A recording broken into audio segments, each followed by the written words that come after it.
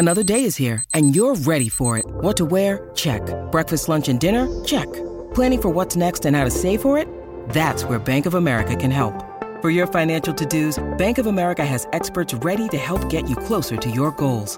Get started at one of our local financial centers or 24/7 in our mobile banking app. Find a location near you at bankofamerica.com/talktous. What would you like the power to do? Mobile banking requires downloading the app and is only available for select devices. Message and data rates may apply. Bank of America N.A., member FDIC. When you need mealtime inspiration, it's worth shopping Kroger, where you'll find over 30,000 mouth-watering choices that excite your inner foodie. And no matter what tasty choice you make, you'll enjoy our everyday low prices, plus extra ways to save, like digital coupons worth over $600 each week. You can also save up to $1 off per gallon at the pump with fuel points. More savings and more inspiring flavors make shopping Kroger worth it every time. Kroger, fresh for everyone. Fuel restrictions apply. I'm Alex Rodriguez. And I'm Jason Kelly. From Bloomberg, this is The Deal. Each week, you'll hear us in conversation with business icons. This show will explore deal-making across sports, media, and entertainment. That is a harsh lesson in business. Sports is not as simple as bringing a bunch of big names together. I didn't want to do another stomp you out speech. It opened up so many more doors. The show is called The Deal. Listen to The Deal. Listen to The Deal on Spotify.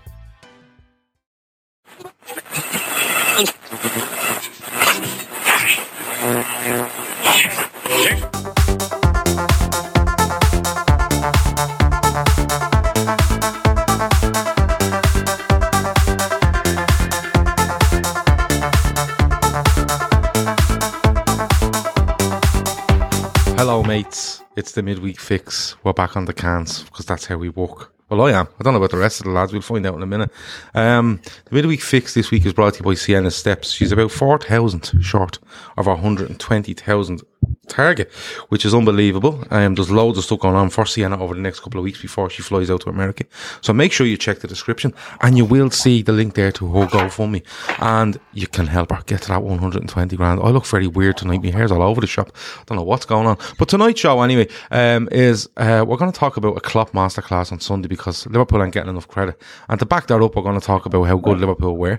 We're going to preview Preston. We're definitely going to do that. We're going to have a little look at Konate, just holding the Man United side off with one arm. And we're going to have a look at Keita as well. And then we're going to go into winners and losers, which I can tell you this week is an absolute, it's packed with great stuff this week. Winners and losers, I have to say, packed with great stuff. Just an update for you. Chelsea won on penalties in the League Cup tonight against Southampton. I think Sunderland knocked QPR out and Arsenal beat Leeds. So with me tonight on the show there, you can see Kev O'Sullivan, Conroy and Chris Brack, who is on beer. Great stuff. Conroy is probably on tea. Kev, I think, is on tea. But me and Chris are just alcoholics. So we're flying. But as I said, we're going to have loads of positivity here tonight. We're going to talk about that United game a bit more, if that's okay with everybody, and go through a load of bits. But the winners and losers, I promise, are brilliant this week. If you're in here and you're watching, please smash the like button. Please subscribe if you haven't already. Share, whatever you need to do. Go and do that. Loads of fellas that are on this show just keep giving out to me for not saying that. So I'm saying it now. Okay, let's get going. Kev, I'm going to come to you first because, Liverpool dismantled Manchester United on Sunday afternoon/evening at Old Trafford. We all know what score it was. And after the game, even across media, Sky, wherever it might be, the vast majority was a discussion about how bad United were and how all over the place the yard or the shambles to this, that and the other, and we tried to bring something on Sunday night where we gave a mix of how good Liverpool were and also how bad United were, and we got drunk and we started talking karaoke songs and it all went all over the place. But I wanted to talk about Jurgen Klopp. I wanted to start with that, Kev, because I don't think he's being given enough credit for what he's done there on Sunday going into that game. I don't know if you agree with me, Kev, and if you do, would you like to give him some credit? Oh, look, I mean, at the end of the day, all I said last week on any pod that I was on is play the game, not the occasion. And he's done it perfectly. He made changes. He made the right changes, to be fair. If you look back in hindsight, with the amount of games that some players have been playing, and the fact that I guarantee you, Konate knew he was playing in that game for a good while. Okay. He'd have primed himself ready for that game, and he'd have studied the movement of the players. He'd have watched the Atlanta game. He knew what he was getting himself into. Klopp doesn't leave anything to chance. And bar a couple of efforts in the first half that they had, they were schooled. They really were schooled. It was men against boys by the end of it. It was like a schoolboy game with the best and worst against each other. It was better, the fact that for the last 20 minutes we exposed them for what they were. And they're just a poor football side against a very good, well-drilled side who, irrespective of what changes were made, they know the system. They know the runs. They know how each other plays. I saw a tweet there tonight, and I was going to send it to you, and I didn't. But it was Bobby Firmino's touch map for the game. Mm-hmm. And the guy's description of it was like we were playing with two number 10s for where he was picking the ball. He had about 6 touches in the box. Everything else was in midfield all over the place. Linking up the play, he just went unnoticed by everyone and just did the neat and tidy stuff. Kept it moving, kept finding space, never let anyone settle. That's not by accident. That's a well-drilled side in action. You know, we saw it against when they played Atlanta the other night. We were like, you can't do this. You can't play this 4-2-4 against good sides. A good side will punish you. Paul Scholes was bang on. You know, in all fairness, he's try that against Liverpool and see what happens. It'll be 3 or 4-0. He was right. It was 3 and then 4. Yeah, and like staying with you before I move on to Chris and Conroy. You know, United were poor, and I'm going to, spoiler alert, I'm going to upend United again in about 45 minutes, right? But is this, Kev, down to Klopp? Because he looks at that, right? I seen a comment today on social media where it said, Ole Gunnar Solskjaer sent United out to press high, but his players weren't too sure of the exact instruction. And this is what led. Now, for me, that's a complete another lie. Right, it's madness what's coming out, and I'll get on to it later. Yeah, but you have to give credit to Klopp here because yes, he probably tells Konate well in advance that he's playing because he's going to deal, and Shawnee and others have touched on it. Jamie the other night, that the pace of Rashford, right? I think Rashford up against Trent 1-on-1 is a great battle. Yeah, but Trent wants to go the other way, and they'll try cheat and put Rashford in that channel. So Konate's pace is good. It's a good move. That's a good move. He keeps Keita in the side despite what went on during the week. He scores a goal. He's probably a fault for two of the two. Well, partly a fault for the two. Partly a fault for both. But he puts him back in. Gets him straight back in, right? Now, that may be down to numbers, but he puts him straight back in. He could have done Jones. And then the Firmino thing where I think Firmino literally drops in and nearly makes it a diamond in midfield, knowing that these centre-halves, with a half a press on the sides and these centre-halves willing to follow you, there's just going to be acres in behind. I think Klopp sees this well in advance and puts the players and the system and the movement in place because, let's be honest about it, Liverpool weren't scintillating, but they were so efficient in their movement and their touch and how they got around Manchester United that I think Klopp has to take massive, massive credit for this. Did you watch Match of the Day? Match of the Day 2? Did you see the analysis after? I can't bring myself to watch it, Kev. It was actually really worth it because they did a piece on Naby and Jordan Henderson. And they, when they put the 2 circles around the 2 players? Yeah. And they did that. Yeah, it was really good. It was actually really good. From McTominay and Fred. And they were all over the shop. One was going, they were just all over the show. Now, bear in mind that Naby and Jordan Henderson had never played with each other in the 2, ever. As far as I can remember, anyway. Not in a meaningful game. They were so in sync. Once one went, the other was behind on the cover. And it was constant all the time. There was no gaps in between. There was no ball that could get through them to get into Ronaldo, to cause them problems. It was just little things like that. The Klopp is... It's a combination of everything. It's the players' know-how after years of doing it. The players' willingness to do it after years of hearing the same voice telling them to do it. And then the manager having the craft to know how to motivate these players year after year after year after year. It's so rare that you see a manager at any club these days at the top level stay in a job for as long as Klopp and Pep are without having big drop-offs. I mean, our drop-off last year was purely injury-driven. But in general, our standards for the last 2.5, 3 seasons are ridiculous. And that's mainly down to Klopp's motivation and being able to keep the players up. It's phenomenal how he does it. You know, it's a craft. It's a real craft. And the guy's a fucking genius, let's be fair. Yeah, he is. He is a genius. Chris, I'm going to come on to you, and I'm going to talk to you about a player, and I'm going to talk to Conroy about a player. So I'm going to give you Ibrahima Konate. That's his pass map against Manchester United. As you'll see, he completes the vast majority of those. Passes. I think there's a couple there that are shown as failed near their box, but I think they might be more interceptions than anything else, and I think they claim as a pass or whatever. But like as Kev said, and I tend to agree with him, Chris. He's been earmarked for this. I don't think Klopp throws him in away at Old Trafford and tells him on a Wednesday or Thursday. I think he's been earmarked, and they've looked at it, and it's probably been confirmed in Klopp's mind over the last week or so, looking at Matip and maybe a bit tired, and you know how kind of fragile Matip can be at times.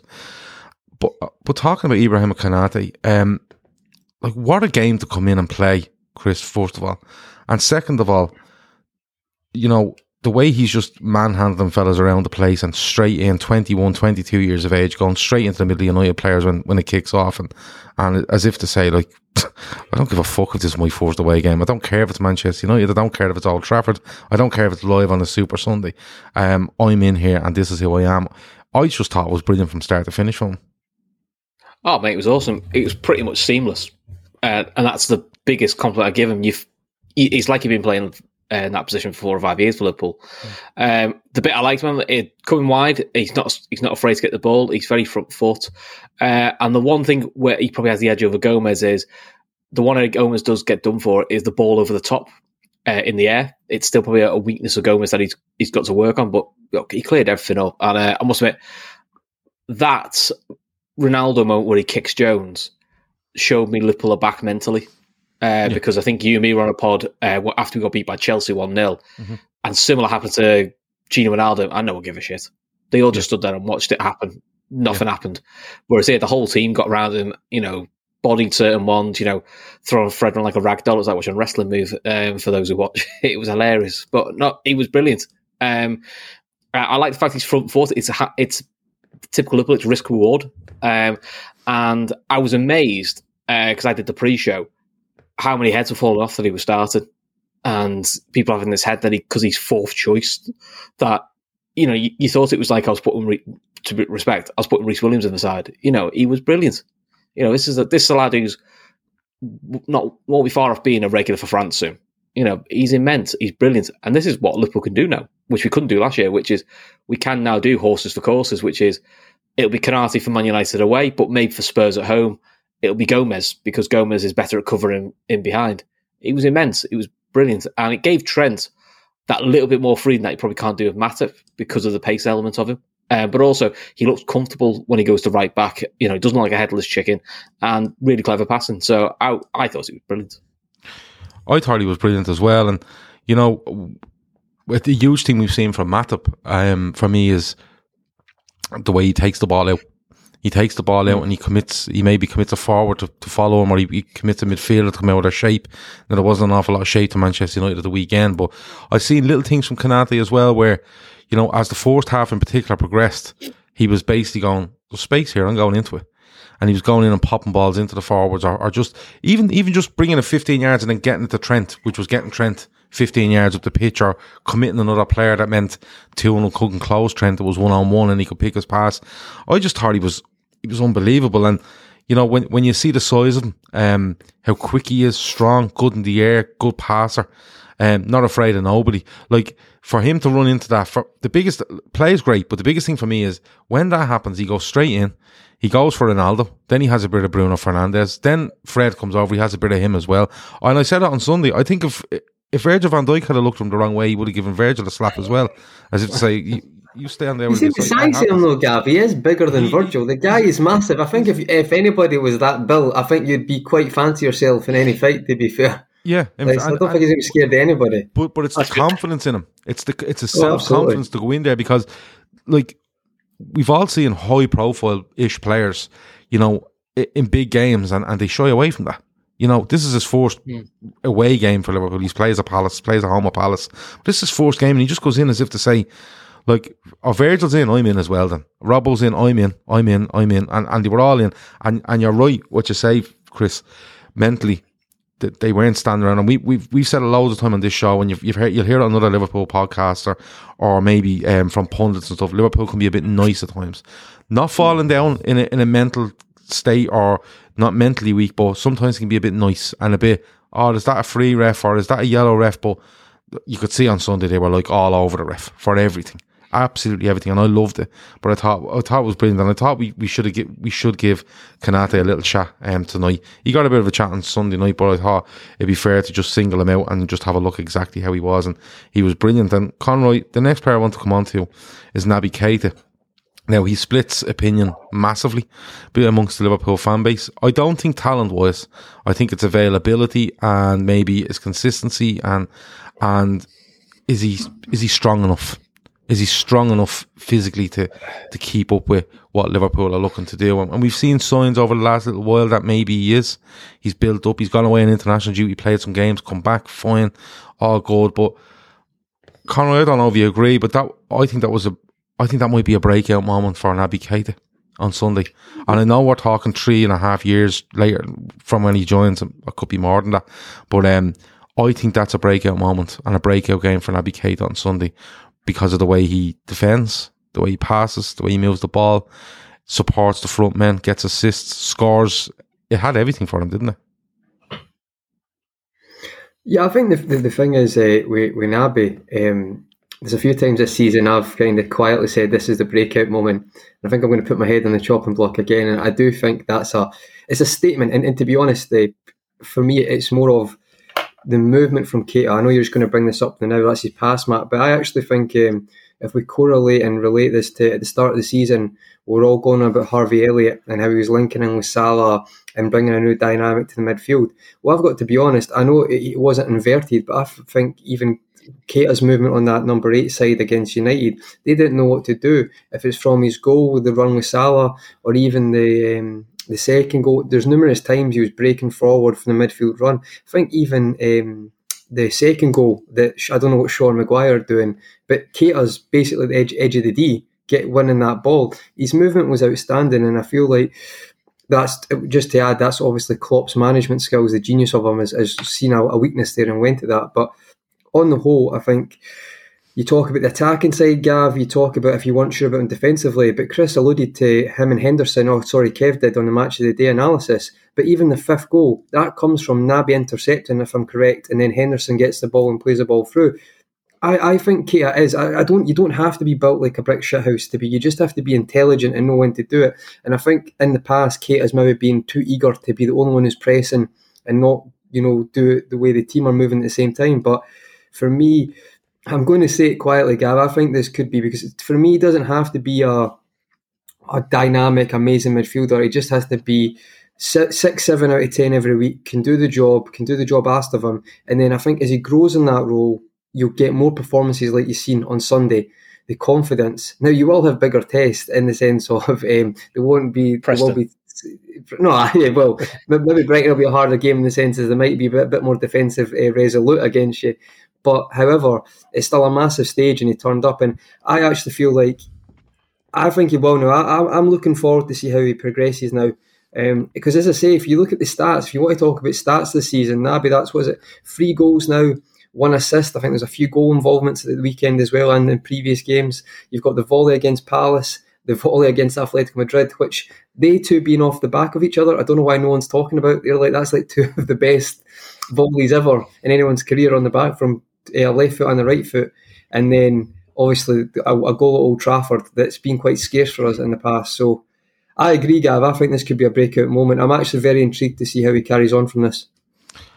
So am I, because and I think I still think the key to it for me is how involved he is, and by that I mean no niggly injuries, no issues. Now, don't get me wrong, he has to come off on Sunday because of a horrendous tackle.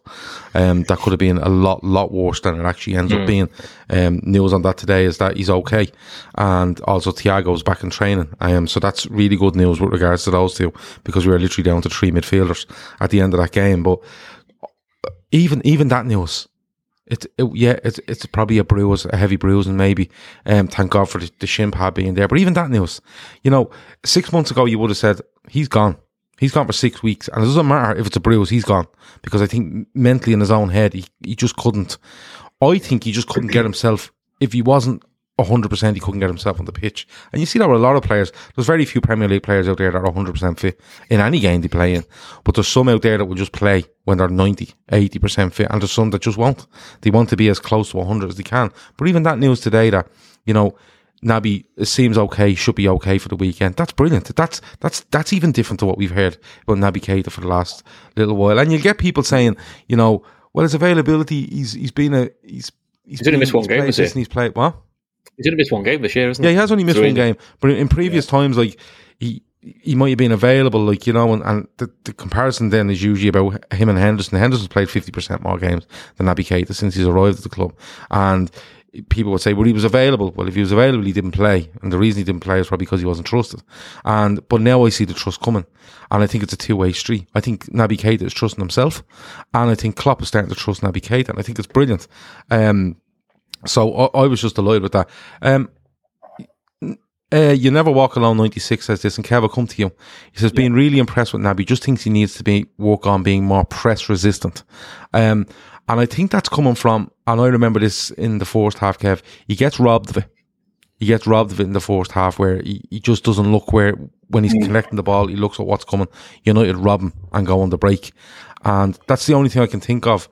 Small little things like that, Kev, just keeping an eye around him and knowing where his own players are to find them at times. Yeah. And he's absolutely fine, isn't he? But that'll come with minutes. And look, for me, Naby going forward, no, I've got no problems with him whatsoever.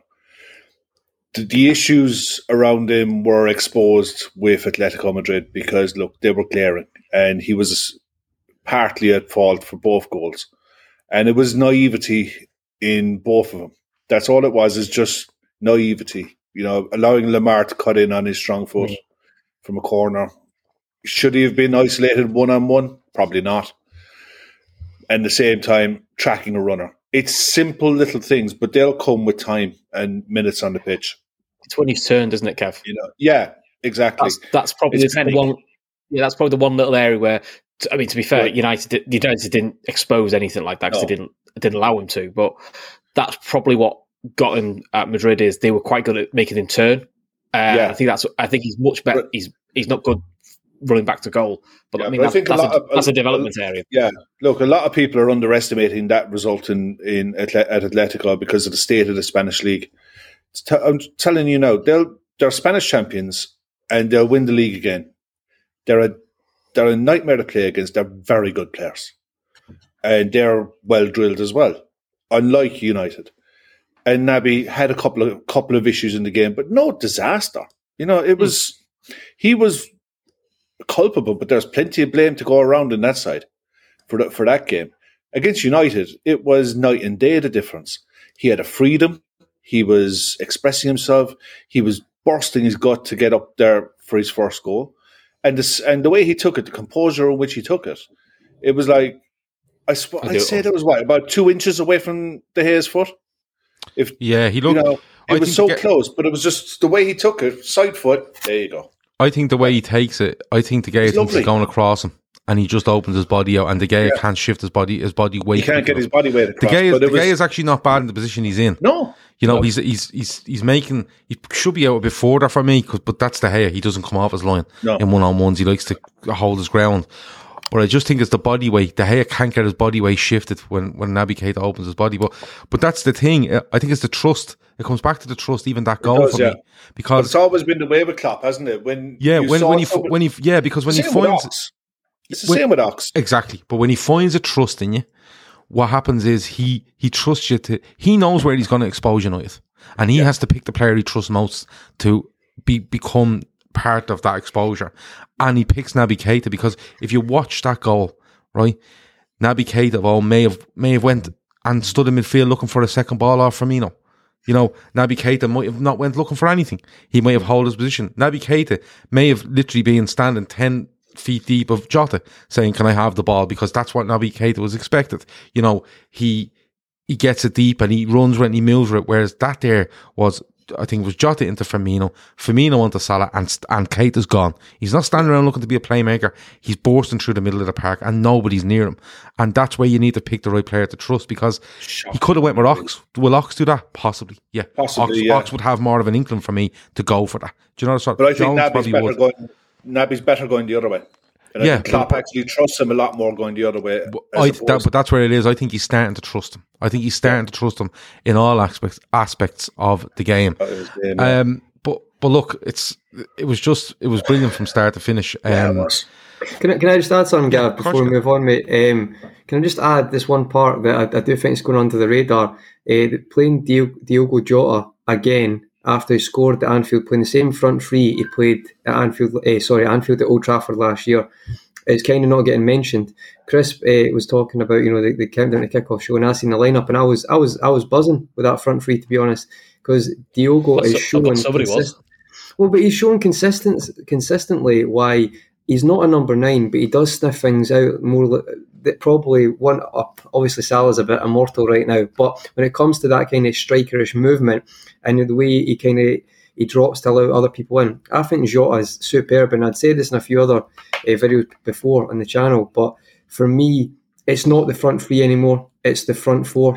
And Jota has made a massive difference, because I also think Firmino can play with freedom now, because it's not like, I need to get this many goals. I need to be. I feel like the 4 Jota's signing is actually, now you're seeing it with not the lack injuries we had last year.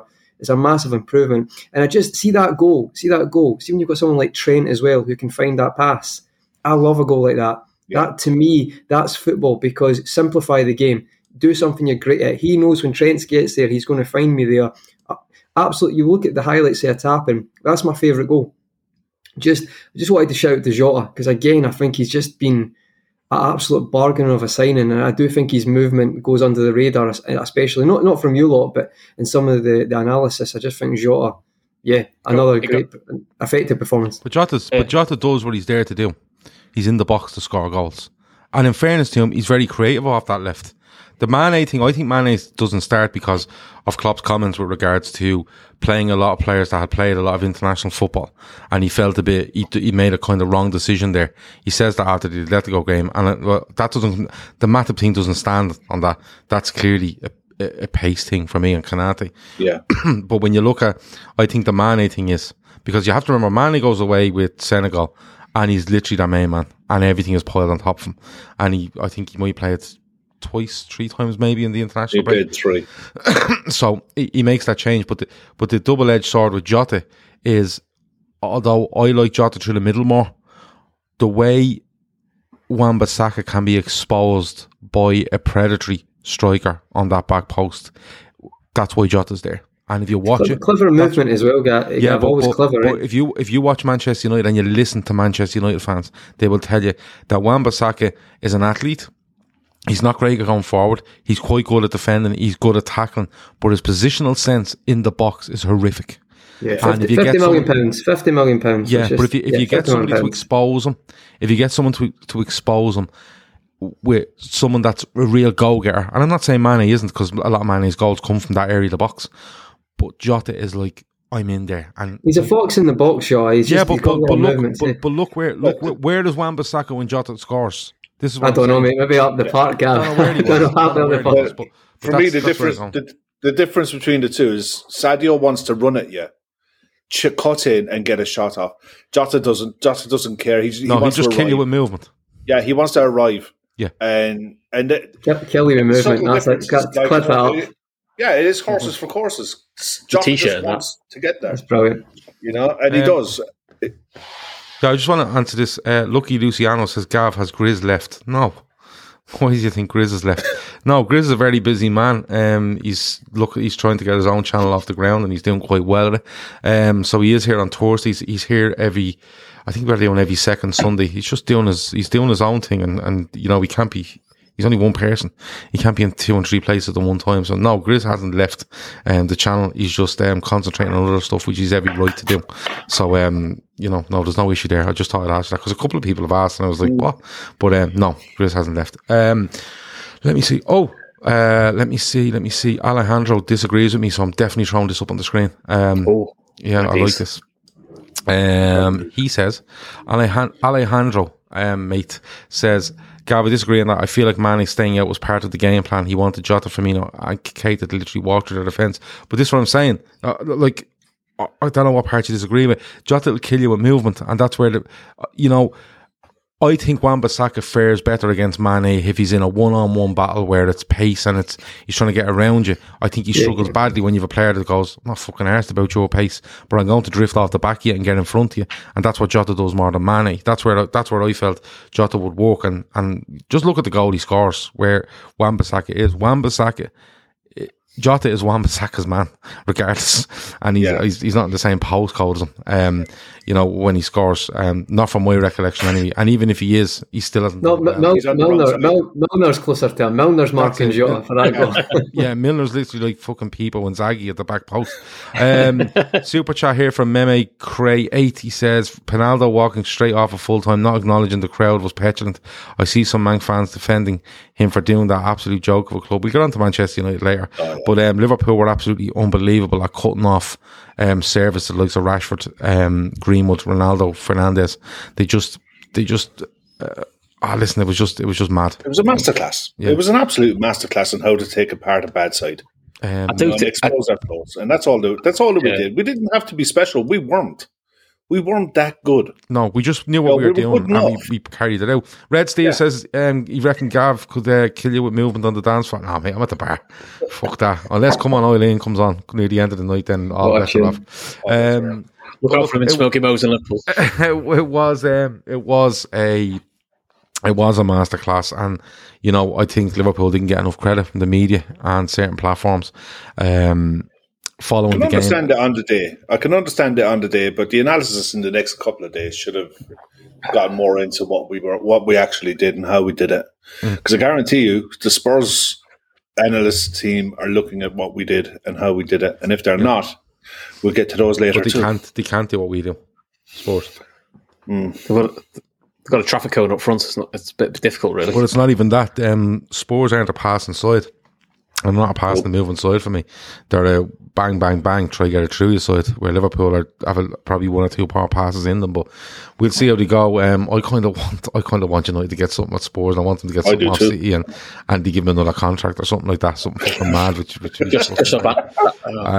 Let me see. Imagine he gets an extension. Now, Veranda Cheese is telling lies here, so I'm going to bring it up, and I know him personally, and I can tell you he's lying, because he says, I told you on Friday we'd smashed in Gav, and you said I was on the cans. Incorrect, Veranda Cheese. Because I told them on Wednesday we were going. My words. This time last week when I got myself in trouble, I think about 30 seconds into this show last week, I said, by the way, we're turning up to Old Trafford on Sunday and we are upending Manchester United. And I think I might have went for 5 or 6-1, but I can't remember. It was a high score. What you actually said last Wednesday was that Harry Maguire will be sent off in the 8th minute and we will go on to record a record result, a bit like Manchester United against Southampton at Old Trafford last season, which clearly didn't happen. And now you're making these words up this week. So I just thought I'd pull you up on that Veranda Cheese. But thanks for watching, and I enjoyed the call. Right. I'm Alex Rodriguez. And I'm Jason Kelly. From Bloomberg, this is The Deal. Each week, you'll hear us in conversation with business icons. This show will explore deal-making across sports, media, and entertainment. That is a harsh lesson in business. Sports is not as simple as bringing a bunch of big names together. I didn't want to do another stomp you out speech. It opened up so many more doors. The show is called The Deal. Listen to The Deal. Listen to The Deal on Spotify. That's the end of him for 10 minutes or so, because he'd be texting me now in a minute going, right. You are a prick, which is fair enough, which is also a true story. So lads, look, we've talked Klopp, we talked how good we were, we talked how good the midfield were, the forwards were. I just want to get on to Preston, because, Preston I don't know what bodies we have. I'm trying to work it out. Like somebody asked me there, would you start Mane away at Preston? And I think it's going to be. I thought about it. I want to kind of see what our approach should be, and I want us to try pick a team between us if possible. So, Chris, I'm going to come to you first. What should the approach be to this? Should it be one of go strong, don't go strong at all, somewhere in the middle, and similar to an Origin 11? Okay, you think that's enough? That's serious enough to go and get through this and into a quarter final? I think it'd be, wouldn't it? Yeah, it's quarterfinals next.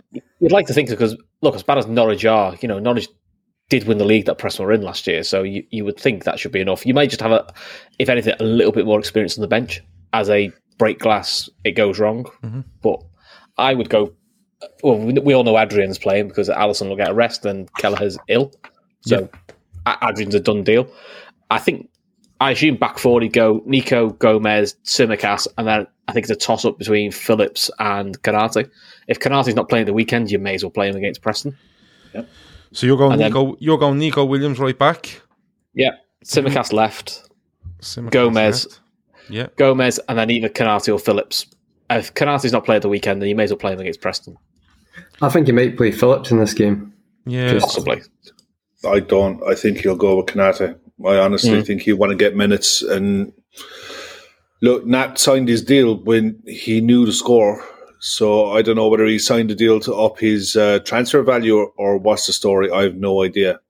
But I can't see any other way that he doesn't play Konate and Joe Gomez as a centre-back pairing. I mean, any shout from Matip? Any shout from Matip? None whatsoever. No, he's still in cotton wool wrapped in the bubble wrap in the safety glass box. He's grand. Leave him alone. Yeah, and then I think midfield-wise, you probably go Chamberlain. Do you know what? Don't touch midfield for a minute. Because I think that's the hardest bit to do. But Chris, just looking at up front, Origi, Minamino, Gordon. Gordon's out. Okay, Gordon's out. Gordon's out. Yeah, he's only just back from an injury. That's why I wouldn't be surprised if Sadio does start and maybe plays an hour. Okay, no worries. Mane, Minamino, and Origi. I think. That's a pity. I'd look forward to seeing Gordon again. So was I. I did hear something. That he's been out for the last couple of weeks. He's not long back to training. Yeah, he's not long back to training. Okay. And Chris, where are you going for midfield? What do you think? Chamberlain, Morton, Jones. Yeah. Okay, so I wanted to ask a question of this, and you've gone with Chamberlain, Morton, Jones, all right? Kev, we're short numbers in midfield. Should he go with a second youngster in midfield and only risk, or is the fact that Keita being okay and Thiago due back as well and back in training, does that kind of soften the blow and gives you a little bit more options and you can take a little bit more of a risk in midfield tomorrow? I think there's two things in this. I think Fabinho will be all right for the weekend, and Henderson will be there for the weekend, and hopefully Naby, if not Curtis. But the beauty of the League Cup is you've got 5 subs. Yeah. So you can go and win it in an hour and then make your changes as and when. But I want to win it. Do you know what I mean? I want to keep. This gets you into a quarter final, doesn't it? It does, yeah. It's 90 minutes. There's no replays. There's no extra time. You have 5 subs. Morton has done more than enough in the bits that I've seen him in. I like him a lot. And from what I've looked up with Preston, I haven't watched them. I know a few of the Irish lads are playing for him. And what's his face? The one who was on loan. Van der Berg has got permission to play. Yeah, he has permission to play, yeah. Yeah, and he's been playing as a right wing back for them. Yeah, correct. They'll line up virtually every game for the last season and a bit in a back 5, back 3, 3-4-1-2 or 3-5-2, whichever way you want to look at it. So we'll have most of the ball. And Scott Sinclair will play up front. Bit of pace, bit of guile. Number 3. Scott Sinclair he's done the rounds. He's been around at a load of club, but he's experienced and he's nippy. So but he's really their only threat. Alan Brown is Jacobson, or is it Jacobson, scored in every round so far as well. So he's actually been quite good in the cup for them. So I think he'll be in the team as well. Yeah, and I mean, I think Alan Brown got sent off at the weekend, so I don't know if he's available for the League Cup or not. So if he is, he'll play in midfield. He's got a good pass in him. He can pick out players, but if a side is going to line up with a back five against us, you're going to have the ball. Morton is going to dictate the play. It's a night you can go and, Deepdale will be full. It'll be a full packed house. And any championship side, anytime I've gone to watch championship sides when I was living over there against Premier League sides, they fancy it. They know that all players are in the shop window. And I've seen players get moves on the back of, I remember Bristol City beat Man United in the League Cup, and the kiddie who's... was that Joe Bryan, the left back? Joe Bryan got a move off the back of it, and there was a striker who ended up at Fulham. The centre-back as well that we signed, I believe. Yeah, Decatur-Reid, and Brownhill got a move to Burnley on the back of it. Yep. So these lads are going to be eyeing up their futures as well. So, and they know it's a worldwide audience when Liverpool are in town. So it's not just you're playing for the UK audience; you're playing for moves God knows where. So they're going to be up for it. So if we still have this hangover from the weekend and haven't been able to box that off and move on, or go there with the wrong mentality and expect Preston to just roll over, it ain't going to happen. These sides can play. And if you let them play it, they can play it. It's there's a couple of shouts in here, and Conor, I'll come to you. Like Musialowski looks an absolutely phenomenal talent at under whatever age he is. He's been playing the 23s or the 18s, wherever he's playing in. I don't, it doesn't register with me what team he's playing. I just see him scoring and doing mad stuff, and I go, he looks deadly. But you see Paul Glatzel, who was on loan, I think, and was brought back. He's a striker, and I've always liked him, and I've seen him. You've got what's the guy's name in midfield? There's two of them in midfield. Balagizi, but the other guy, Dixon Bonner, is it? Yeah. Yeah. They've been kind of in and around the first team squad with regards to training and stuff like that. But Conroy, do you think they'll look to any of those, or a bit of a wild card on the bench that they might get a run out? Because I like the League Cup more than the FA Cup. I think I agree with Kev, we should be looking to win this, get to a quarter final, and then assess things, because as you said, this competition's over come February. But at the same time, you still have to look at it as a chance to blood these youngsters when you get a chance. Could you see a lot of these on the bench as opposed to first team players that are just there in case anything goes wrong? Yeah, I could see there a balance, a few in the bench. I mean, you say Musialowski, Gordon being out, if he wasn't injured or coming back from that, he'd be a cert to start after starting against Norwich. Yeah. So you could see one of those wild cards happening, especially if you're talking about Manny possibly playing or not playing on that side. You can maybe afford to gamble that wild card, and if it doesn't work, as Kev said, you've got the 5 subs there, you can make the change. I think it'll be a balance. I think some people will be rested, and then you maybe just have a few more experienced players in the bench just in case. Because I agree with Kev.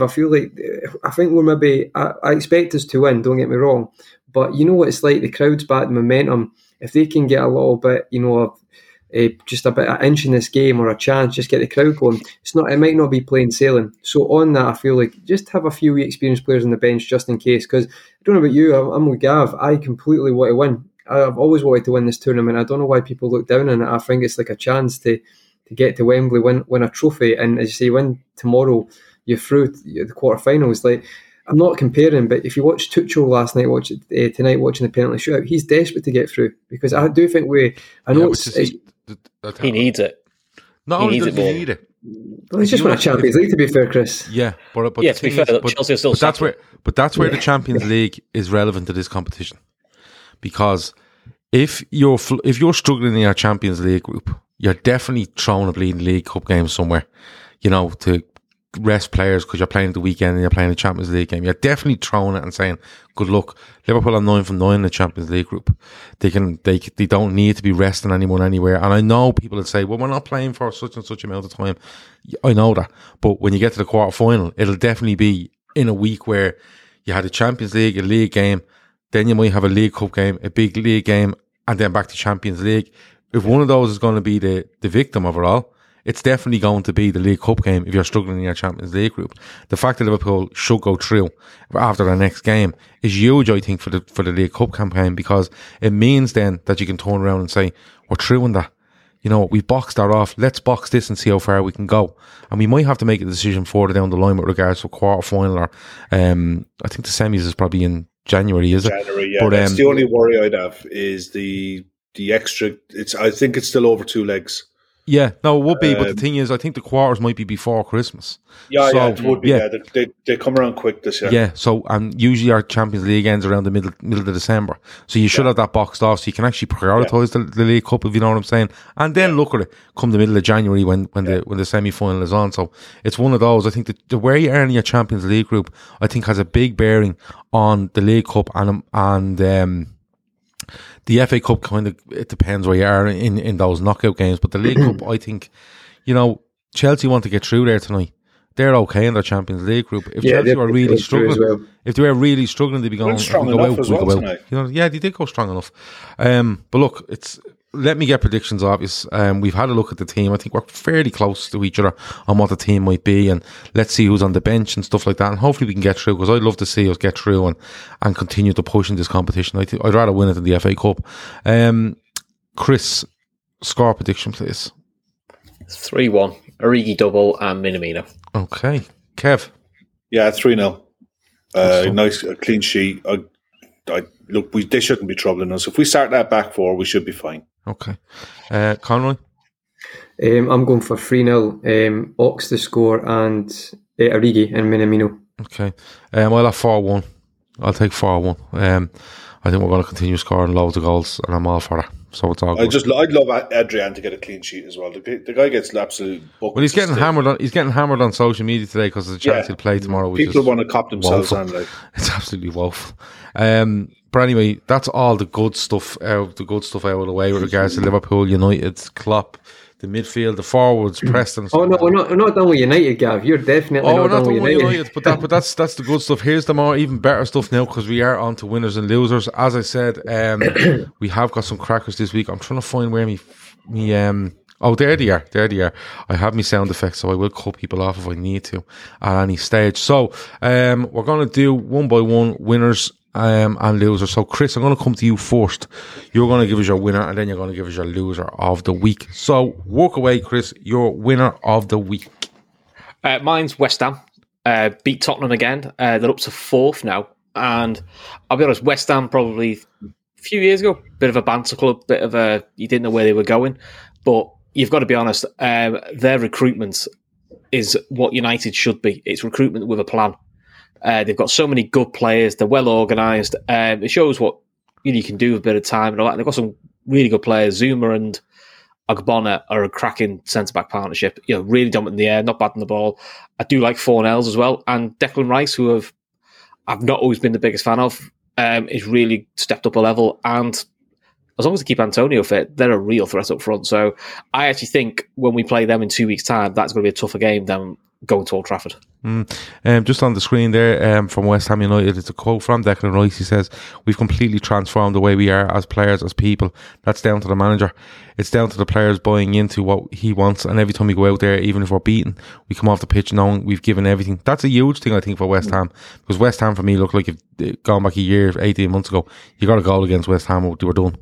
They lived off the adrenaline of being in a game, and then when you've scored one against them, they weren't in the game anymore. But it's an interesting one, West Ham, and I think it's, to compare them to United is probably not right in the size of the club, but the way they're doing things, and the way, you're right, the way they recruit people, the way they bring them in, they buy into what they're doing. They seem a very solid unit. You don't seem to hear an awful lot out of them, whether it's good, bad or indifferent. They seem to stick amongst themselves. Even look at like the Czech signings, Gav. Like they've got Kral now, the Kufal, Souček, even Creswell's kind of developed. Creswell got 8 assists last year. That kind of went under the radar as well. I feel like Moyes has done a really good job. You got to be fair to him. He gets absolutely bantered around the place, Moyes. But the thing is, if you find him the right level of club and give him the right amount of responsibility, i.e., Not too much money to spend. I think he's really. But give him the responsibility, give him the reins, and I think he's showed what he could do. Yeah, absolutely. I think he's done really well. Because the way you can say, if you look at the right back at the moment, Ben Johnson, who's fiddling for Kufal, who's been outstanding for West Ham. Yeah, he was good. He was good on Sunday. The best you can say about Ben Johnson is you forget Kufal's injured. Yeah, which is saying something. So again, it's another person coming in who knows his job, which is down to as much as I'm taking Mikel. That's down to good coaching and a good structure. So look, I think West Ham have just been really good, and actually, I think they've coped very well with the European. League swap, because we do know that Thursday Sunday can be a bit of an issue. I mean, we're seeing Tottenham struggle with that, but I do think they cope with that very well as well. Yeah. And do you think they can make top four? Sorry, Gav, do you think they can make top four, Chris? No, I don't. I don't think the squad's quite deep enough. I do think they should be looking to get Europa League again. Yeah, 100%. I think so. Thor says, funny how West Ham being decent in goals, Sullivan and Brady have. I presume he means have been quiet. They didn't quit the club, did they? No, they've just been very, very backseat. Yeah, they've shut the fuck up, is what you're trying to tell me. Yeah. Okay. I think West Ham might struggle in the second half of the season. They depend on too many key players for too much, and I think they'll struggle in the second half of the season. A bit like what Leicester do. They'll give you hope, and I mean, you look at when they moved from Upton Park into the new stadium, and all you heard was bitching and moaning out of the West Ham fans that it's not the same. It's this. Look at them now. The best thing that could have happened to Moyes was the fact that there was no fans in the ground. Yeah, he got time to settle the players in. And fans got time to. Fans got time to appreciate. Got used to it. Yeah, they got time to appreciate that the Ori, it's not the bowling or whatever they call the other place. Yeah. But it's a football ground that we can go into, and I think that that's made them appreciate that. No, that's a good winner. I like them. Before I get on to your loser, Chris, I just want to mention something here, because before I go mad if I forget it. So Jason Surendran says R.I.P. Walter Smith, the former Rangers and Everton manager, passed away, I think today, after an illness. And some people be surprised that I'll turn around and say R.I.P. Walter Smith, because I'm an Irishman and he's a massive hero at Rangers, and I'm a Liverpool fan, and he was a good manager, decent manager at Everton. But I was delighted to see all the messages from Everton, Liverpool, Rangers, Celtic, Motherwell, all of Scotland today about this man, because the one thing that comes up, I don't know a lot about Walter Smith, other than he's a football manager. But the overriding thing to come out of today was how nice he was, how much of a gentleman he was, how respectful he was to whoever he was talking to or whoever he was interacting with. And when you have Celtic fans coming out saying the man was an absolute gentleman after he literally caused them misery for most of the years he was at Rangers Football Club, I think that's an absolute testament to the man. Conrad, I'll give you the word on this, because being Scottish, you'll know a lot more about Walter Smith than I would, so I'll open the floor to you. Yeah, no, just kind of reinforcing what you're saying, Gav. And I know Alan McCoy's, fair play to the guy. I think you've got to remember Alan McCoy was a player, then assistant coach. So it's like they became a father figure, then became great friends. And he was on TalkSport earlier and just basically summed them up. And I would say, with the reaction on social media, sometimes it's a toxic place, but you've seen the messages from, like, especially in Scotland, you talk about Celtic and Rangers fans, but there's been a lot of... from both sides, it's been a very, very sad day, to be honest, because just to add, Walter Smith was Scotland manager. We actually went up in his tenure, went 70 places up in the rankings. One of our famous wins against France at Hampden, as far as I'm aware, it was a Hampden one. We won 1-0.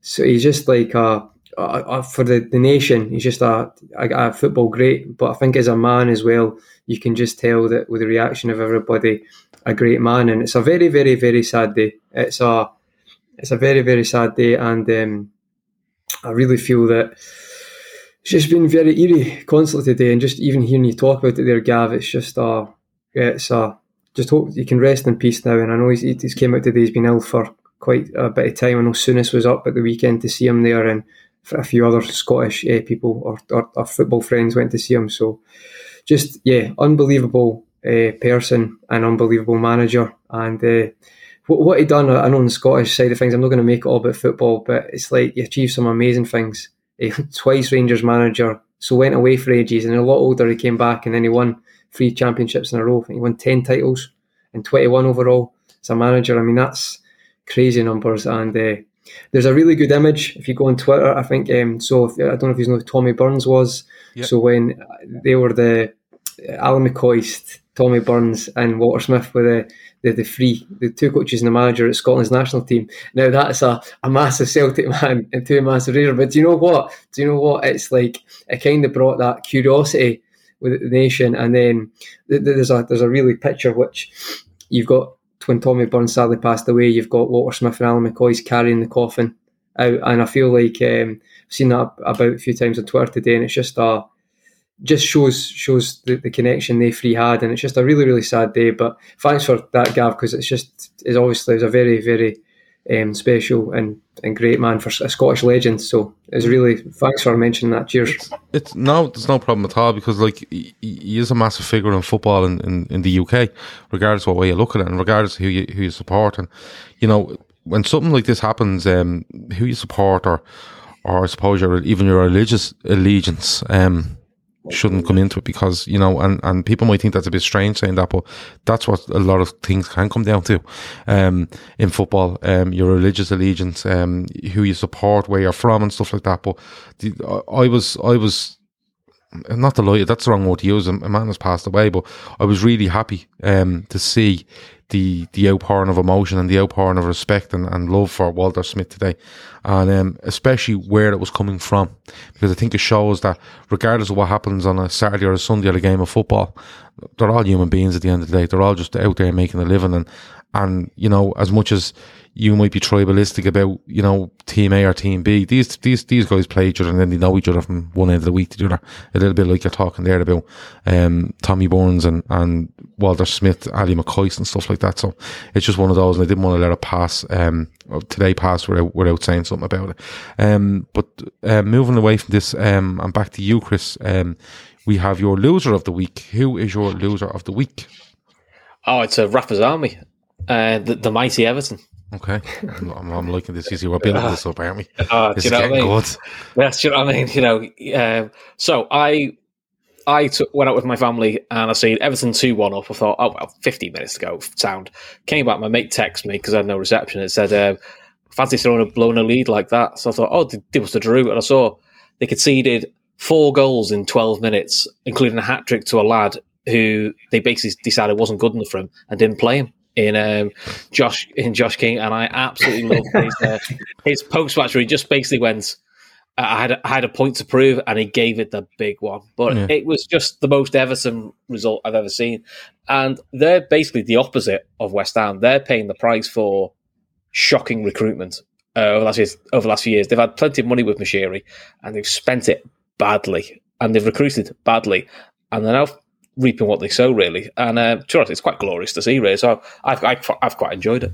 Well, Dan Austin from the Anfield Wrap had this tweet up at the weekend, and I fucking loved it. He said, Josh King taking 6 months' wages off the Blues for a total of 0 goals in 11 matches before turning back up at Goodison with his new club and bagging 3 in a late comeback win. Every time you think you've seen peak Everton Football Club, they prove you wrong. God bless them. So that was an absolute belter from the weekend, and Everton had to be up there. We couldn't let that pass, because I laughed my head off on Saturday. Look, I remember literally being in the house on Saturday, right, and I think Everton went 1-0 up very early on. Watford equalised, I thought, and then Richarlison, I think, makes it 2-1 on 64 minutes. And I thought to myself, right, that's that done.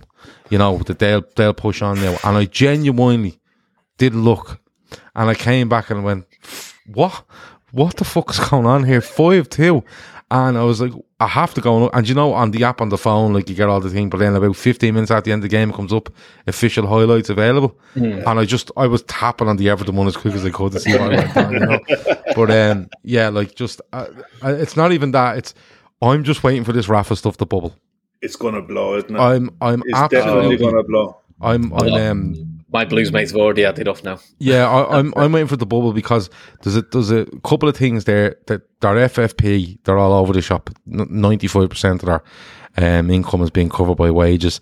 Rafa Benitez is there. They're starting to stutter slightly, and it's going. Do you know something? I could see us bashing them in the derby, and I don't know if we're home or away to them first this season. I'll have to. I'll have to go and check. I hope it's away, and I could see us going there and bashing them, and then literally run for cover when that happens, because it's all going to go absolutely insane.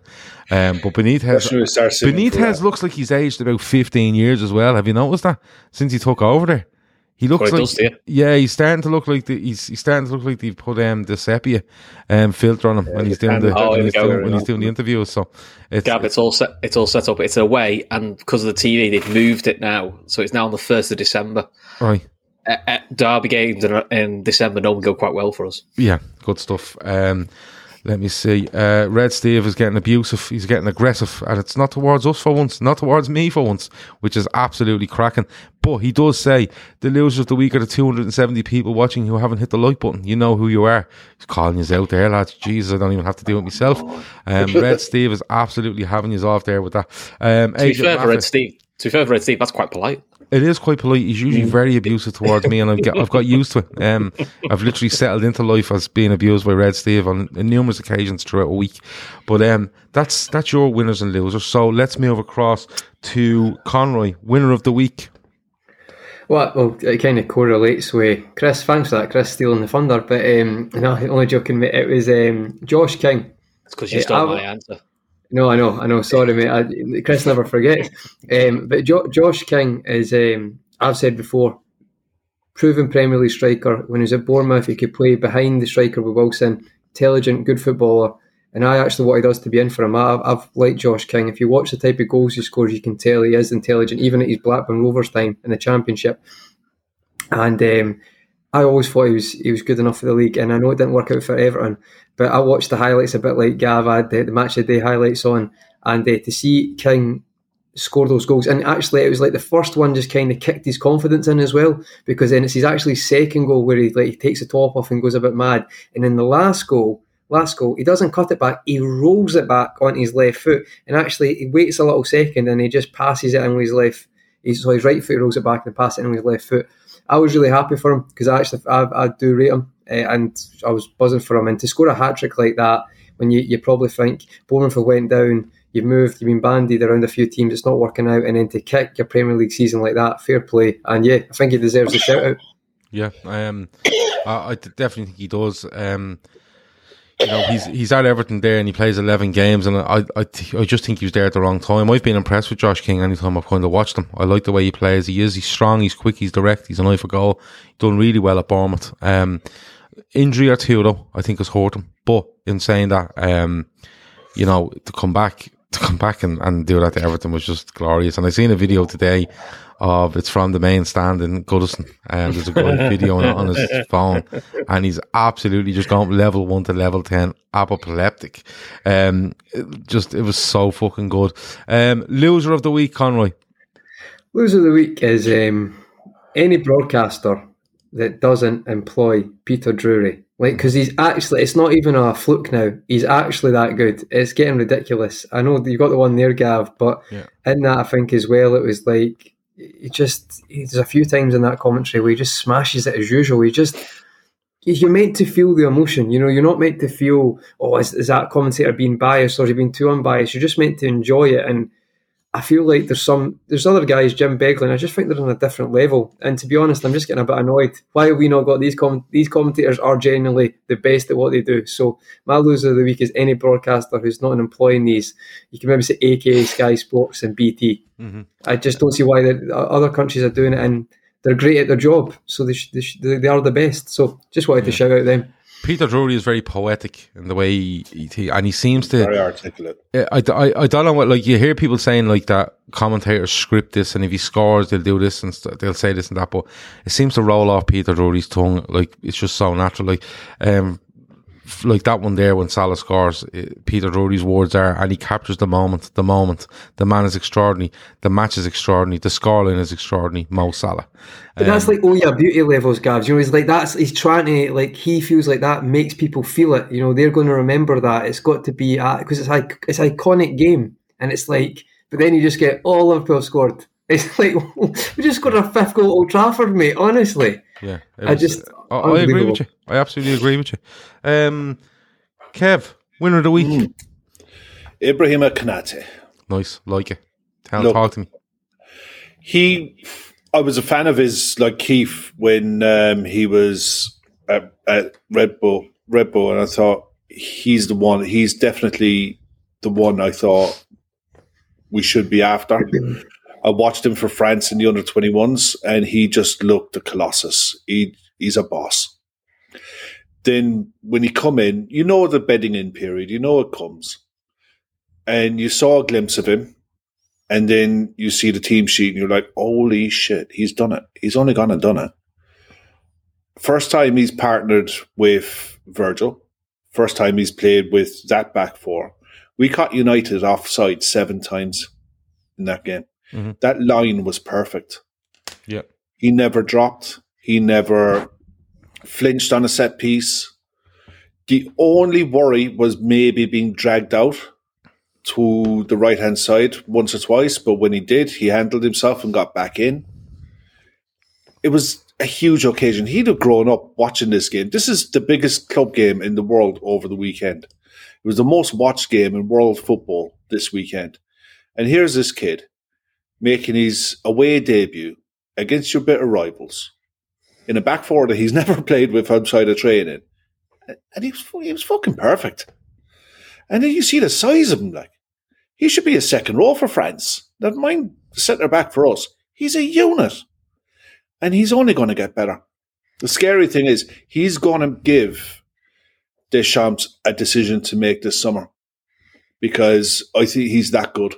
And if he kicks on this season and has the season I think he's capable of having, he'll go to the World Cup and he'll start. And if he's not starting, the French public will be on the demanding. Yeah, because he's got the capabilities to be much better than what Varane is. Now, Varane is a good centre-back, but he's not a leader. If this kid develops a vocal side to his game and a leadership side to his game that we've yet to see, he's going to be different. He's going to be levels. Honest to God, we have no idea how good this kid is going to be. Yeah, and for the price we paid, it's almost like you should go back and say, look, let's have 10. Go on, have another 10. We're sorry. Yeah, we feel bad. Yeah, but the thing is, like, it's not like he's moved and gone to say, or he's still in Germany, where do the French public pay an awful lot of attention to German football. He's in the Premier League and everyone watches it, regardless of where you're from, what your allegiance is. Everyone watches it. And I think, you know, I think you have a point. I think if he pushes on and he pushes Matip to be Virgil van Dijk's partner and plays the majority of games for Liverpool this season, coupled with the fact that Liverpool could go deep in the Champions League, you'd have to look around and go, why isn't he starting? You know, you'd have to look around and go, why isn't he in the squad? Why isn't he pushing to start? And yeah, I think he could. I think he could give Deschamps between himself and Jules Koundé, between the two of them, they're the two that are really going to push. And I think if you're doing it for Liverpool in the Premier League, that pushes you ahead of Jules Koundé doing it at Seville. Yeah, but the only thing I would say is, and Darren Dunbar, he's a bloody unit. Darren, was that you yesterday roiling up Barry Glendenning on Twitter? I think it was you. Fair play to you. Was it? It might have been you. I'm not too sure. But basically, someone was winding up Barry Glendenning, who does he does the podcast with Richardson, doesn't he? Yeah, he does the Guardian one. Yeah, he does the Guardian one. Basically, Barry Glendenning was saying, you know, you're not getting better analysis off Fan TV, blah blah blah blah blah, and I think it was Darren. I could be wrong, but he said, "Well, you should watch the Day Trippers if you want an unbiased opinion on proper football chat." And I just told Barry, I just said, "Barry, I wouldn't bother me." And we got drunk and talked about our favourite karaoke songs. And in fairness, Glendenning did turn around and go, "Sounds good to me." So he probably did listen. So if you're listening now, Barry, you're very welcome. Hit like, comment, subscribe. Yeah, there you go. We get Steve off you. We get Red Steve off you. But anyway, Yeah, I think you're right. I think they might have a decision to make. But having said that, as I said, some people in the chat there are saying keep him away from fucking international. But that might just be down to game know. time, guys. If he becomes like the recognised pairing for the rest of the season, but if it's maybe not sparingly, but Matip, maybe if he's injury free, plays a majority, do you think that might come down to decisions as well? Yeah, it could do. It absolutely because, could do. Because it's a late World Cup as well. He's got the rest of this season and the first half of next season to cement it. You never know. I mean, these kids will have grown up on Laurent Blanc and Leboeuf and the history of France winning World Cups. Look, they're going to want to play. So I hope he's in with a shout, because if he's in with a shout for playing for France, that means he's doing the job for us. We've just bought an absolute diamond for a pittance. Yeah, and you know what? People are saying keep him away from international football, but if he plays that well for Liverpool, it means we're doing something right, and we're somewhere at the business end of the season, and that means that's the swings and roundabouts. Darren Dunbar confirms that it was him having a go off Barry Glendenning yesterday. Steve Thomas. That's brilliant, mate. That's Glendenning is a funny man. I'm sure Barry kind of looked and went, hold on, is this a podcast telling me not to watch them because they're just drunk people that like karaoke? And it was basically that, because I've got to the stage now where, listen, likes, subscriptions, all are great, but I'm just here to have a good time, and whatever comes with it. That's the way I am. I've literally got cans and chaos, mate. Cans and chaos, and having a good time, and anything else that comes after that. Life's too short. Have a good time, and if we get bigger and bigger as we go, great. If we don't, I'm happy doing this with whoever's watching now, and we just keep drinking cans and having a great time. Genuinely, Kev, loser of the week. I'll tell you what, he's getting away with it at the minute, but Nuno Espirito Santo is absolutely getting away with being a spoofer. Well, the fact that Ollie is having such a good time at the wheel is deflecting a lot of attention away from a fair few managers in this league. No more so than Espirito Santo. The idea, do you know what? I felt so sorry for Matt, because... Well, there's Matt there. Matt Hayes says, I truly do not care what this man has to say ever when it comes to Nuno Espirito Santo. Matt's the most Tottenham fan you'll see in your lifetime, but he will call a spade, and he will tell it as it is. And he's seen enough. And in all fairness, they're third in their Europa Conference League group. Yeah. And Rennes will win it.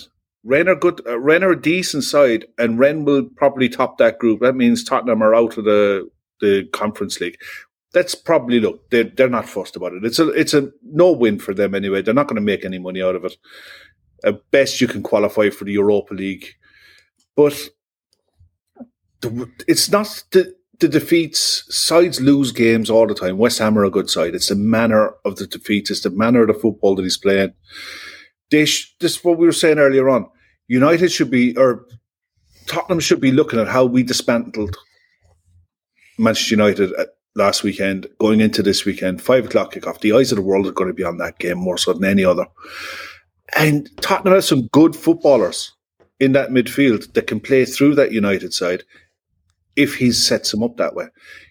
He done it with Wolves, and he's made Wolves the most boring. They went from an entertaining side to the most boring side in the league to watch. Now they're entertaining again. He's doing the same with Spurs. And it's the one thing throughout the history of watching Spurs, throughout the 80s and the 90s and the noughties, and all the way through, Spurs played entertaining football. It was soft. It was unsuccessful at times. But you knew what you were going to get. You were going to get attacking football. He is the most negative manager I've ever seen in my life. He is robbing a living out of the fact that he was Jose's goalkeeper, and that he's friends with an agent at Wolves that got him in there and fed him players. He's an absolute disaster for Tottenham. And the longer Tottenham stick with him, the bigger that hole is going to get, because the truth of the matter is, at this time of the season, the points difference in the league is minimal. The goal difference doesn't lie. The goal difference tells you the truth about who's having a good season, who's having a bad season, and who's in a false position. Spurs are at a -6 goal difference, and that should put them down around 12th or 13th. Forget where they are at the minute. They're in a false position. They're bottom half, mid-table side with their main striker who's looking to get out the door, and Heung-Min Son sat there looking at, you want me to take balls off my chest from 50, 60 yards? That's not my game. And that's what he's asking him to do. The head tennis that he tried against Arsenal was a joke. I've yet to see them play a good 90 minutes under him. I think they've been appalling. They've overtaken Arsenal as the joke club of the Premier League for me. Do you know what the big thing for me is? Do you know what the big thing for me with these is? And I was thinking about this the other day because I watched Wolves on the Saturday away at Leeds, right? And I watched Spurs away at West Ham on the Sunday. And the difference here is that I think he's quite a pragmatic manager. I think he's quite a defensive manager that looks to hitch on the break if possible, right? And at Wolves, yes, he was being fed players. He definitely was, right? But he was being fed players that were looking to prove themselves and move on, i.e. Jota, maybe Neves that'll move on, a Traore may move on. Neto would come in as well. Neto was the same. I'm amazed that was Patricio in goal has moved on. But when you look at, I'm amazed that striker hasn't moved on. I think if it wasn't for his injury, he'd have. I think he would have. Yeah, maybe so. But he was getting players in that wanted to go to the next level. So in order to do that, they had to buy into what he was trying to do and do it as the best of their ability as they could, and then get their move. Right, Jota being the perfect example of that. What he's gone into now is he's gone into a Spurs that have been riddled with problems because of COVID and the move to that stadium. They made a hugely naive appointment in Jose Mourinho and then got rid of him. And he's gone in there, I would say, as fourth choice in that manager ranks. I think Fonseca was before him. I think Conte was before him. And there was definitely someone else in the mix as well. Did you say Fonseca as well? Fonseca was there, yeah. And what he's done is he's gone in and he's trying to put into place what he done at Wolves with a squad with way more egos in it. And I don't think the work ethic in it. And I don't think the willingness to try even change. And I think you're seeing that in Harry Kane massively. I think you're seeing that in Son to a certain extent. And I definitely think you're seeing it in the midfield who are looking around. Højbjerg's a footballer. He's a good footballer. Yeah. He's a six, but he's a good footballer. Sure. Other players in that midfield. Dele Alli is a footballer, although he's fell off a cliff. But he's a footballer. And when you look at those is another one. Yeah, but Dembele is about getting the ball and moving through midfield. And what they're being asked to do is basically bypass the midfield and look for the midfield to pick up scraps. And it's hard to do. It's like watching Jack Charlton in the 90s. Lobbing a ball from back to front over a good midfield. But the thing with Jack Charlton is he had, despite the players that didn't want it, they committed to what they were trying to do. They committed to it. They all bought into it. This is something that's not bought into it, and I think they're going to struggle, and that's why I think United might go and get something off them. But I think he's definitely. I think how long will he last, Gav? Gav? The only thing I would say is I think Kev's right. I think there's a reflection there because of Solskjaer, what's going on. Maybe Arteta earlier on in the season as well. Yeah. And he's going under the radar. But you see, Daniel Levy wants to get rid of him. He's paying another load of money. And then they know he's desperate. And then they'll know he's... And then someone coming in mightn't fancy it, but go, I'll get 15 million a year out of this.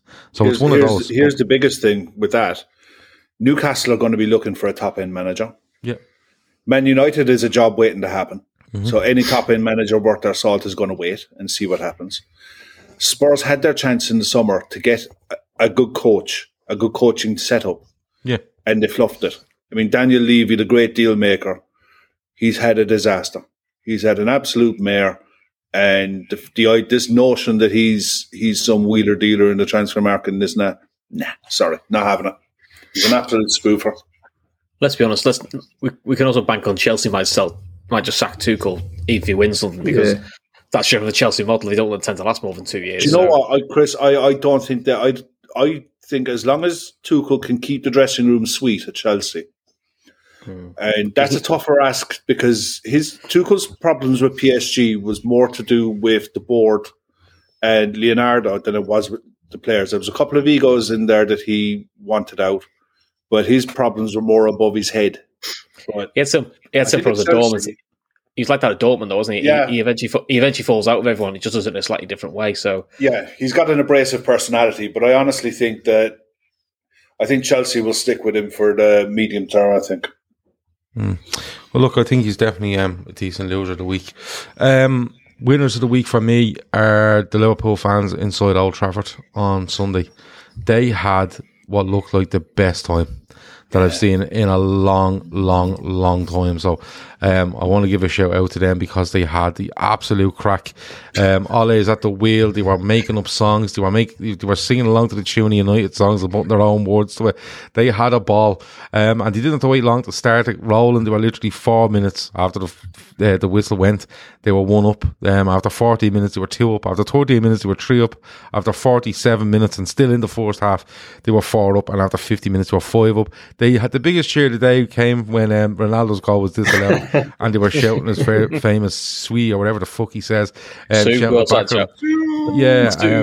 that was absolute the crack. So fair play to them on that. They're definitely the winners of the week because do you know, not even watching them. And Shawnee made a point of the night. He said, you know, whoever the Sky director was definitely a Scouser because he just kept going to the crowd and the content you got over. And then the content out of it since from Liverpool fans that recorded it and stuff like that has been absolutely brilliant. The Redmen TV have a brilliant T-shirt out at the moment, where it's basically Fergie and Kenny's face that you're seeing on the TV and the scoreline. So check that out. That person's good at their job. You've got to be quick there. That person's quick as anything. Them boys are good at the merch. In fairness, they've thrown that out, and I did see it. Oh no, I meant the guy, the photographer who saw. Oh Kenny yeah. Like bang bang, he knew where they were, and he got it, and the timing was absolutely unbelievable. But the Redmen TV got that out there, and fair play to them. So if you want a bit of if you want a nice memory of it, walk away and get yourself one of them. I've no problem fucking promoting anybody on this show. As I said, we're here for a good time. They're definitely the winners. They're definitely the winners of the week. The losers. You think they were in shock when they scored the fourth, Gav? Do you actually think if you're in the ground, you probably would have been in shock when the fourth went in? Because I was like, I've seen content from a few people. I've seen content from a few people saying they didn't see it. They were out getting their points. Or something. Yeah, because a lot of people will leave just when it goes 45. They'll leg it and try to get out for their point, and then there was a roar, and then someone come down and went, "It's 5." Or it's 4. Sorry, it's 4. And you're like, wow. But Owen Neal says the Ferguson Dalglish thing was amazing. It was cracking. The timing of it was unbelievable. The fifth one's the best for me. Because you can see everyone coming back who's obviously had a pint or something at half time, so they've not seen it. They missed 2 goals. Imagine that. But then you see the other half walking out. Yeah. And you can see the conversation where you can see him going, "It's 5," and you see loads of us go, "Okay," turn back around, they go back to it's absolutely it was absolutely brilliant. Losers of the week, Manchester United. It's Manchester United. Arsenal are off the hook this week. I'll get you back next week. Don't worry about it. But here's a little clip there from NBC, a picture, and it's 65 minutes, and there's thousands streaming out of Old Trafford. That was a steady stream from about 30 minutes, 35 minutes. When there was people, and it's when Tyler said there's a few hundred, and it shows in more a few thousand. Because I was like, you do the maths properly there. There's about 1,000 people. Red Steve says the tall boys missed the fort. Yeah, they did. That's where I actually heard it. Maybe in John Gibbons, I think, saying that they missed the fort, going down for a point, and then got the shout to say it's 4. But listen, what a day for the Liverpool fans. The loser of the week is Manchester United on so many fucking levels. It's untrue. You know, the Manchester United fans, Manchester United fan TV, various ones, Manchester United affiliated pundits, people on the radio, Gabby Agbonlahor, I have to throw him in there. I can't even go there. But they all felt that United could turn up and do something, and convinced themselves of this, and they were absolutely hopped off. It's as simple as that. They were hopped off. Gary Neville's behaviour during the game was amusing, I have to say. It was amusing. Tyler tried his best. Didn't really get there, but he tried his best. And afterwards, it was painful watching Gary Neville speak about Manchester United and try his best. It was the best verbal gymnastics I've seen in a while because a non-politician in a long time. He doesn't have a go at the manager, but when he basically wants people to jump on the backs of the owners, right? And when even Souness mentions the coaches and shows 3 or 4 snippets and says, where are they being coached? He basically has a little snap back at Souness going, well, everyone's going to get the blame here, aren't they? And Souness is like, well, who do you want me to blame? You've lost 5-0 on the pitch, and the people that are responsible for on the pitch, can we not have a go with them? So Gary Neville was embarrassing and painful. He should have had his phone taken up the following morning because he got worse on social media. And then the one thing that really kind of amused me today to a big extent, I wasn't going to have a drink tonight, but because of this I have. They are counting down the minutes until Solskjaer is sacked. They're linking them with every manager they can think of. And at the same time, they're telling you it's the owner's fault. Now, before United fans, or if there's anybody in here, are going to jump down my throat about the owners of Manchester United, let me tell you what I understand about the owners of Manchester United. They bought that club around 17 years ago on a loan. They never gave a penny. And what they've done is they've used Manchester United's money to pay it back. They've taken probably between £1 and £1.5 billion out of the club on top of that in that time that has passed since probably 2004, I think, or 2005 when they buy it. They are on the verge of selling shares worth 170 million, which they will keep for themselves. And they're probably sitting on a 3 billion asset that's currently running at a 450 million pound loss. Out of that loss, they take that out of the 3 billion that they could sell it for. They walk away with 2.5 billion on top of that 1.5 billion. So they've taken 4 billion out of Manchester United in 16, 17 years. And I fully understand the frustrations from Manchester United fans. But to turn around and tell you that it's the Glazers that's at fault for what happened on Sunday, and everything is Glazers out because of Ole Gunnar Solskjaer is madness, in my opinion. Madness. It wasn't a couple of weeks ago that Gary Neville was backing Manchester United to finish above Liverpool in the league. He was telling you that there was something not quite right at Liverpool. And he was telling you that because of the signings, of Varane, Sancho and Cristiano Ronaldo, United would at least finish second. He didn't feel they could win the league because he didn't sign Harry Kane, apparently. That was his fallback. That was his insurance policy. Okay, but it's gone from that to it's all the Glazers' fault again. Okay, their only fault is keeping hold of Ole Gunnar Solskjaer. Everything else is down to him, that man, and what he's done. He has brought a lot of them players in. He's decided to keep a lot of them on, and he's put in place tactics, the way they play, the way they run around, and I can't understand. You can't use the Glazers day in and day out. You simply can't. So they are the losers of the week. I'm sorry for going on about it for so long, but something needs to be said when a group of supporters and fan TV pundits, radio people, people affiliated with Manchester United are literally using a thing about the owners that they shut up about when Cristiano Ronaldo walked through the door, and they use that as an excuse, and then wanting the manager out on top of that. If they want the manager out, they should be blaming him on what he's done. They don't seem to be. They seem to be not blaming Ole Gunnar Solskjaer, but blaming the owners because Ole Gunnar Solskjaer is there, not because not what he's done or what he's achieved or not achieved. So it's one of those. But I'm sorry about going on, but they are most definitely the losers of the week.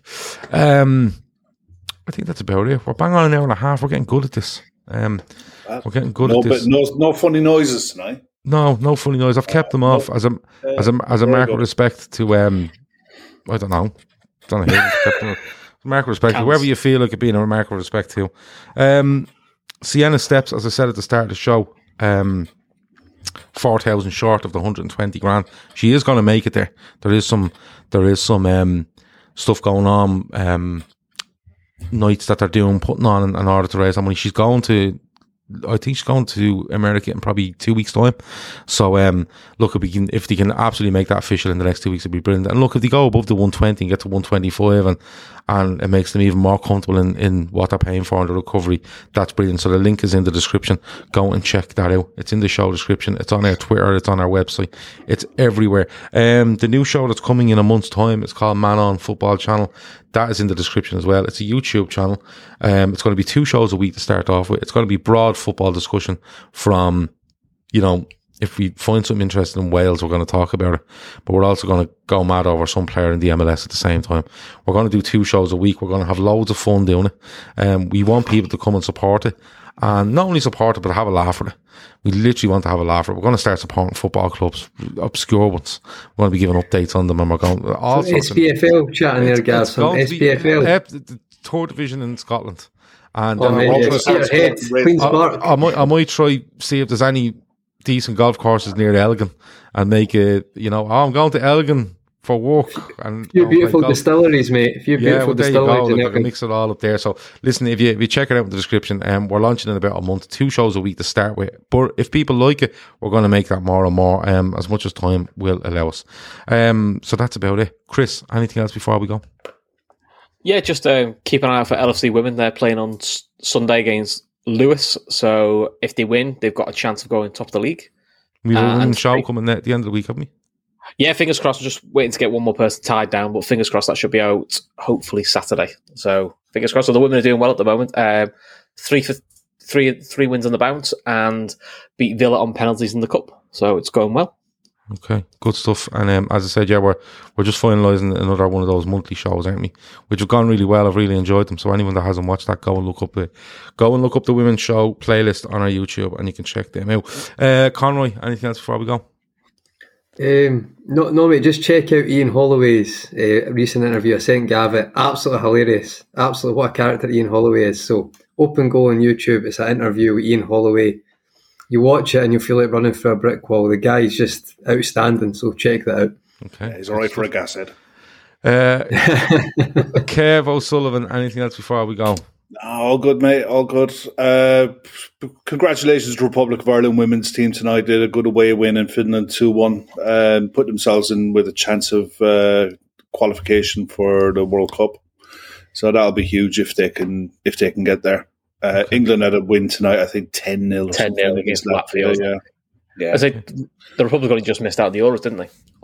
Exactly. I think if we carry on the way we're going and win the games we're expected to win, then we should get into a playoff for the World Cup. So fingers crossed. Good stuff. Women's football definitely on the way up, and a lot more people paying attention to it, which is a really good thing. Red Steve has 2 comments in here that I want to finish on. The first one, the man-on-man action channel. I don't know what you're insinuating there, Red Steve, but it wouldn't be like you to finish off without throwing something our way, because you were a nice area and it's not like you. But he does finish off with, there is a jet fighter at the petrol station in Elgin. No joke. So he's not even telling jokes. So there must be a jet fighter just in the car park. You do that. You get, there's one like kind of, I've seen a few. You get kind of like the wee memorial bit and the jet fighter. There's a few of them in Scotland actually. Yeah, Scotland's pretty class, guys. Pretty good. Like I've been to Edinburgh, but I genuinely I watch a YouTube channel called Golf Mates, and it's basically lads from around the Bolton area. They've 160,000 subscribers. It's a brilliant channel, but they basically go playing golf in the local club. Then they might go off in parts of Lancashire, Yorkshire. Then they go off. They've been over in the United Arab Emirates playing golf all over the place. But they've done a trip. They've done one trip in particular where they've rented a camper van. Now a big one, like an RV, like a decent size one, fits about 4 lads in it, which are golf clubs and everything. And they've done a trip around Scotland playing golf, and it's genuinely gone onto my bucket list.